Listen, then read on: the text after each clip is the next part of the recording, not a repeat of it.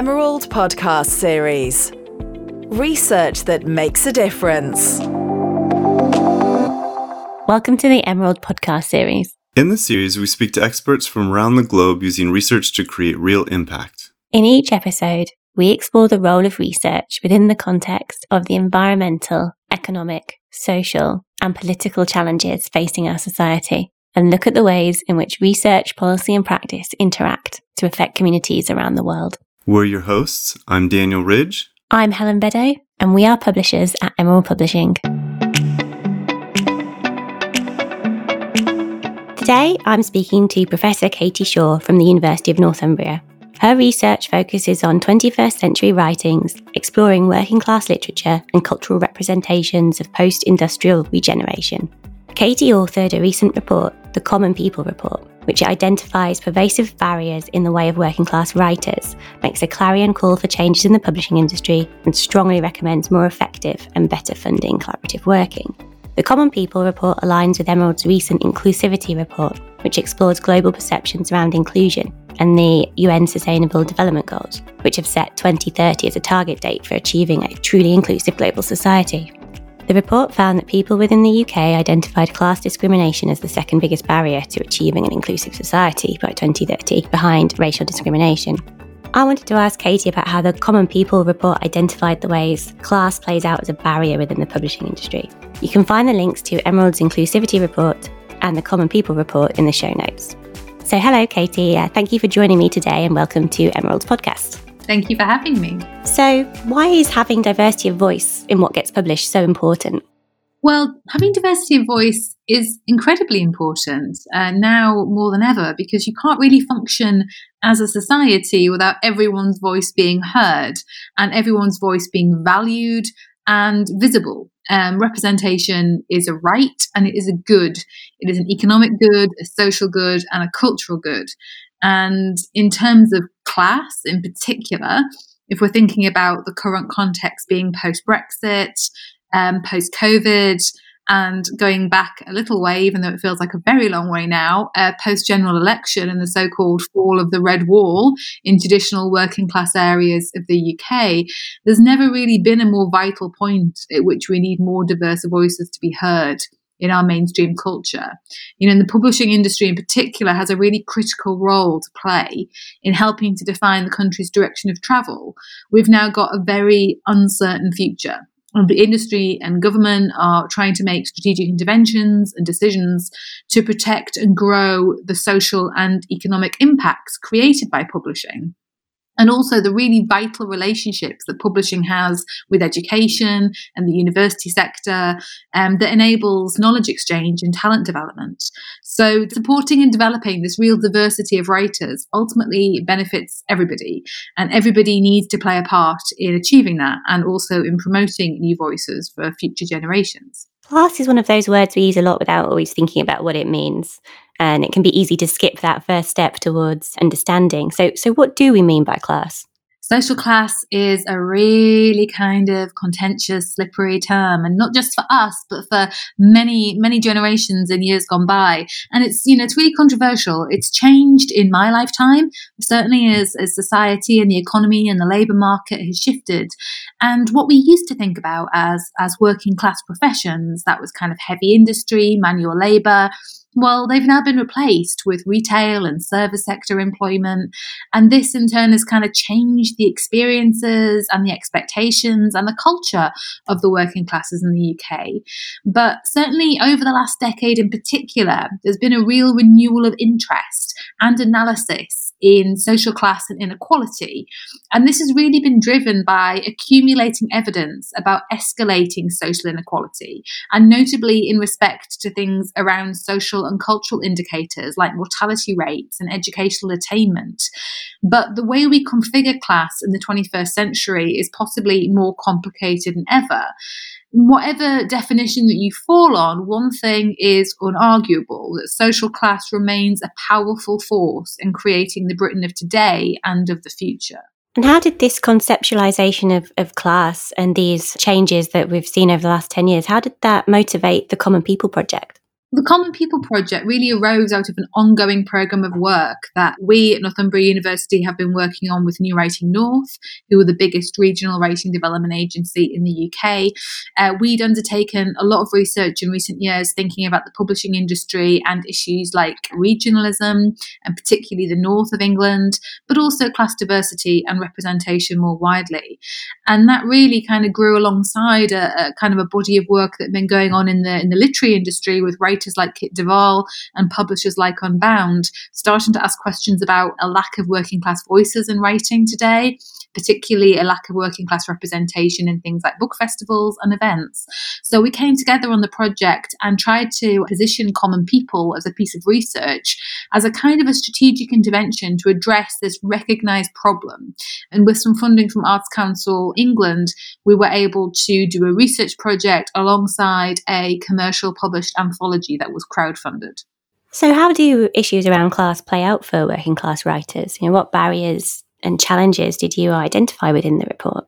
Well, the research threw up some really interesting areas. So the project really fell into two areas. So the first part was the production of an anthology of new writing, which united our new self-identifying working class authors with some more established working class writers like Damien Barnes, Stuart Maconie. And we produced that anthology commercially, sold it commercially, and the authors were involved in the entire process from kind of self-selecting and self-identifying as working class all the way through to doing book events and the launch, etc. around it. But the other part of the project was a research project thinking about writing development. And I worked as researcher in residence with the writers and the publishers and the agents and the regional writing development agencies that were involved over the course of a year from 2018 to 19 to think about the ways in which we could develop the writers, equip them with the skills and the experiences that they needed and that they'd identified as lacking before engaging in the work. And some of those barriers that they identified were really interesting. One of the major ones actually was confidence, confidence and so-called imposter syndrome, having the confidence to call yourself a writer and what that meant when you have a perceived lack of cultural capital. Another really important area was peer support networks, having another writer to read your work or to talk about the process of writing with and to get some feedback on what you've written. But overall, I think the thing that came through perhaps most clearly from the research was a sense of a lack of industry knowledge, and particularly of the unspoken codes that operate in publishing today, the unspoken conventions, the contacts, and the areas and personal relationships that the authors felt quite distant from, and also, interestingly, didn't really see themselves reflected in the publishing industry as a whole. So if we look through the industry into those so-called gatekeeper roles, we found lots of literary agents who were predominantly middle class, lots of editors who were very middle class, and a real lack of diversity in the publishing industry staff more broadly. So these authors were able to give us a real lived experience of their kind of encounters with publishing before and after the research. And so what are the implications of these barriers for how class is written about and what does and doesn't get published? What are the dangers of these voices being missing? I think the dangers of having a lack of representation and a lack of diversity in publishing is that we only are listening to part of a conversation, or worse still, we're ultimately listening to a monologue. Because if we have middle-class people commissioning middle-class voices that relate to their own interests and experience, and we have unconscious bias. And ultimately, this has profound implications both for the quality and the nature and the scope of the written work that we're being offered by contemporary publishing, but also for the commercial viability of publishing as an industry. So there's a clear economic imperative here about wanting a more diverse body of writing, because obviously if you're a publisher, you want to be offering something to everybody who's going to walk into a bookshop or buy a book. And if you're only representing a certain experience or a certain part of the country, you're not doing that. But also there's a more profound social and well-being and cultural effect here, which is quite simply, often if you can't see it, you can't be it. So how are we role modeling or validating the experiences of that kind of silent, underrepresented part of society? How are we acknowledging their experience and making it visible? And if we're not, what does that say about how they're perceiving, their world that is not perhaps being represented in literature today? It's a bit of an echo chamber, isn't it? Yeah, and I think the danger with an echo chamber is that we're already operating in a world increasingly dominated by social media, where through following and liking we can craft our own echo chambers. But unconscious bias is effectively doing just that. If you only include certain people in an industry or in a conversation, then you're potentially going to be blinkering yourself to a whole diversity of other perspectives and experiences. And I think we can be a bit guilty of thinking about class in isolation, but class isn't a discrete category. So how did the report and how did the contributors to the report place their class identity in context with things like race, gender, religion, disability? Class, like many of these things, is deeply intersectional, and we approach the research with that at the forefront, really. Intersectionality is all about thinking about the ways in which our social and political identities can align and can cross, and they can do that to either enable or disable privilege and advantage. And certainly if we're thinking about things like class identity and placing them alongside race, gender, religion, disability, these are all overlapping and interconnected sources, potentially of isolation, potentially of challenge, but they're also interwoven. And because they're interwoven and they cross over, they can ultimately conspire to prevent people achieving their potential, which is why you get this kind of phrase appearing a lot, somebody is doubly disadvantaged because they have, a dual area of intersection.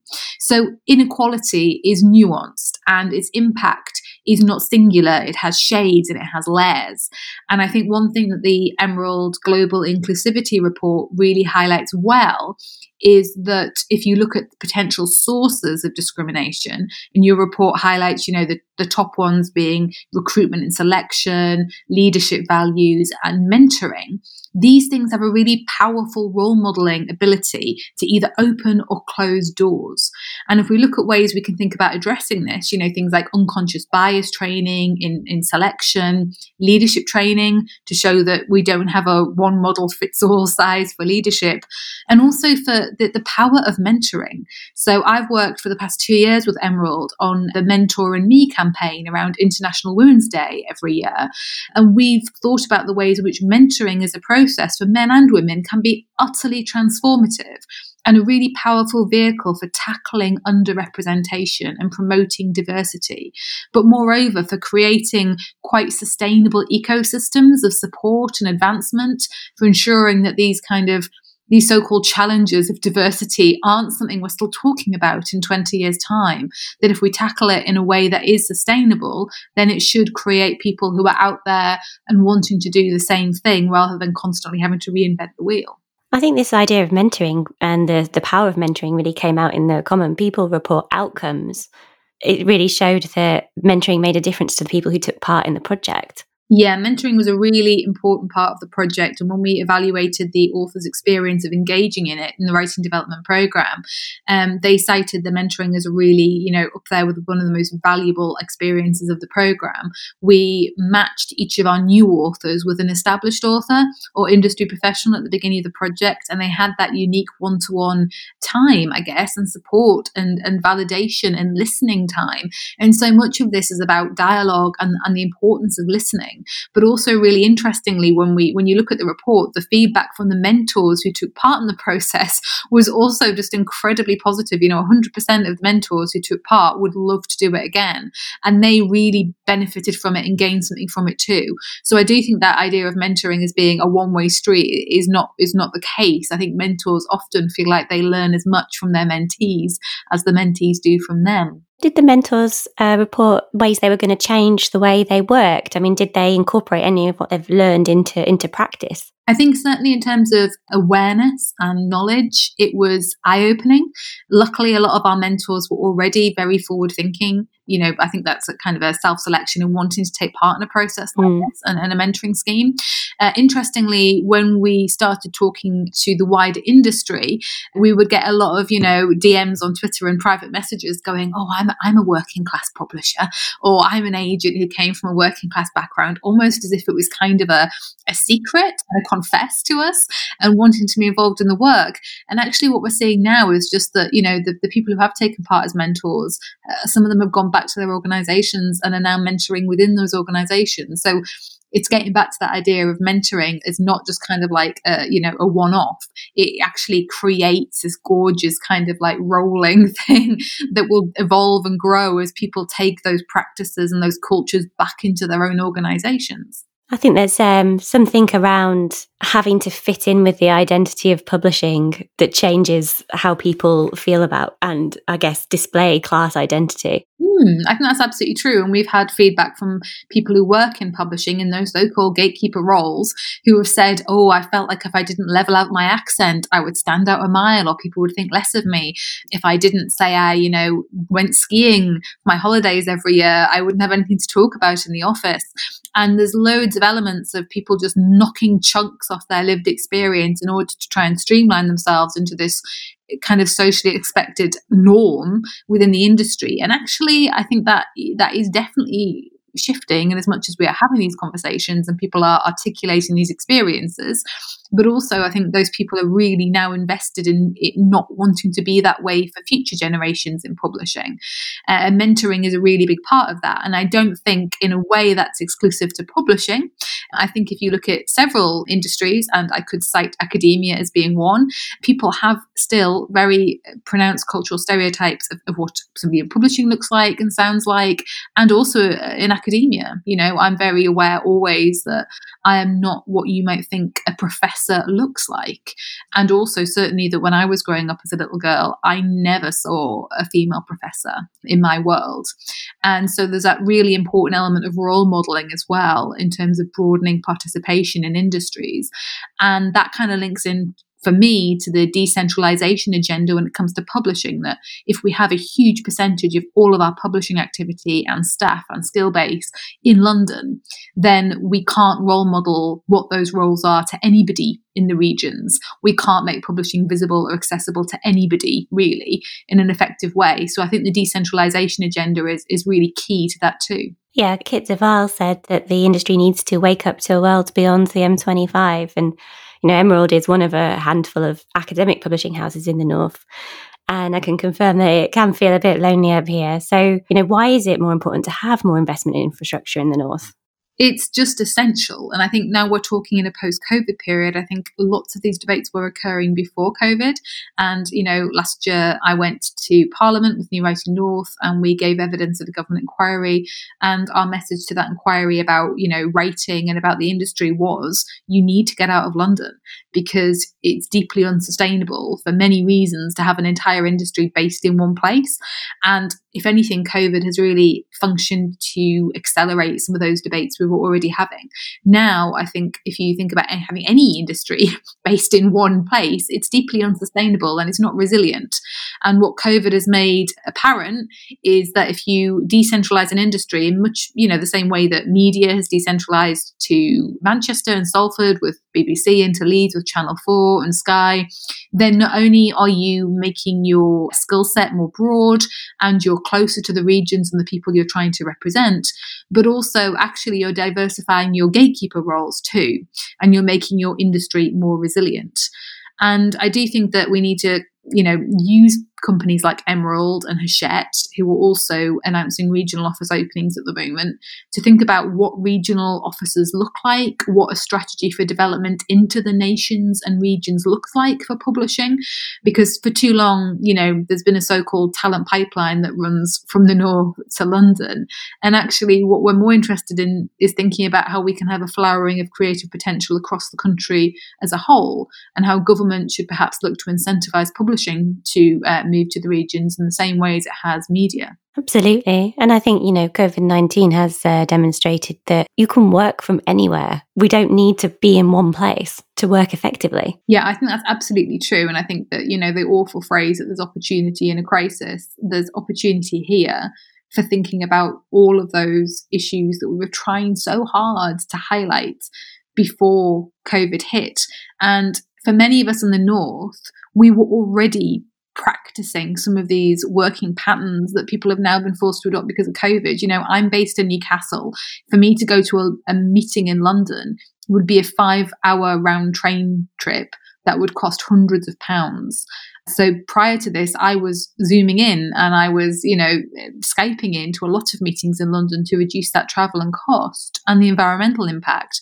And now that everybody has proven through COVID that home working is liberating in many ways. Of course, it's got its downsides, but actually it reduces people's commutes, cost. It has profound implications on well-being. And also, for me, what I'm hearing from authors, that it's had a really transformative effect on writing practice. Rather than being stood up on a train for 2 hours a day or driving a car, people have got time to write. People have got time to think. So I do think there's going to be new practices of writing and also of work and publishing that will emerge from this period. It's a real period of disruption to existing systems, isn't it? Yeah, and I think that for me as a researcher and as a critic of the practices of working prior to COVID, I can see in a way how it's kind of really just shone the spotlight on stuff that we were already aware of and were trying to address. There were many inclusivity and diversity schemes within publishing. And now I think it's just made it even more essential that we think about quite structural, quite endemic changes to move away from the physicality of needing to go to London, Dick Whittington style, to succeed in publishing, or be willing to live in the capital for 2 weeks with no money to do an internship at a big publisher for free or on minimum wage. Now, certainly, I'm in a position today where a year ago, if I'd wanted to put a literary agent in front of my students here in Newcastle, that would have involved putting somebody on a train from London.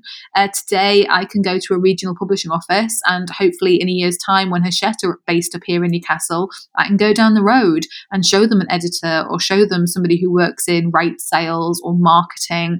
And these are all really, really important because not only are we diversifying the economy and developing the creative skill set in the regions, but we're also making publishing as an industry more resilient and sustainable.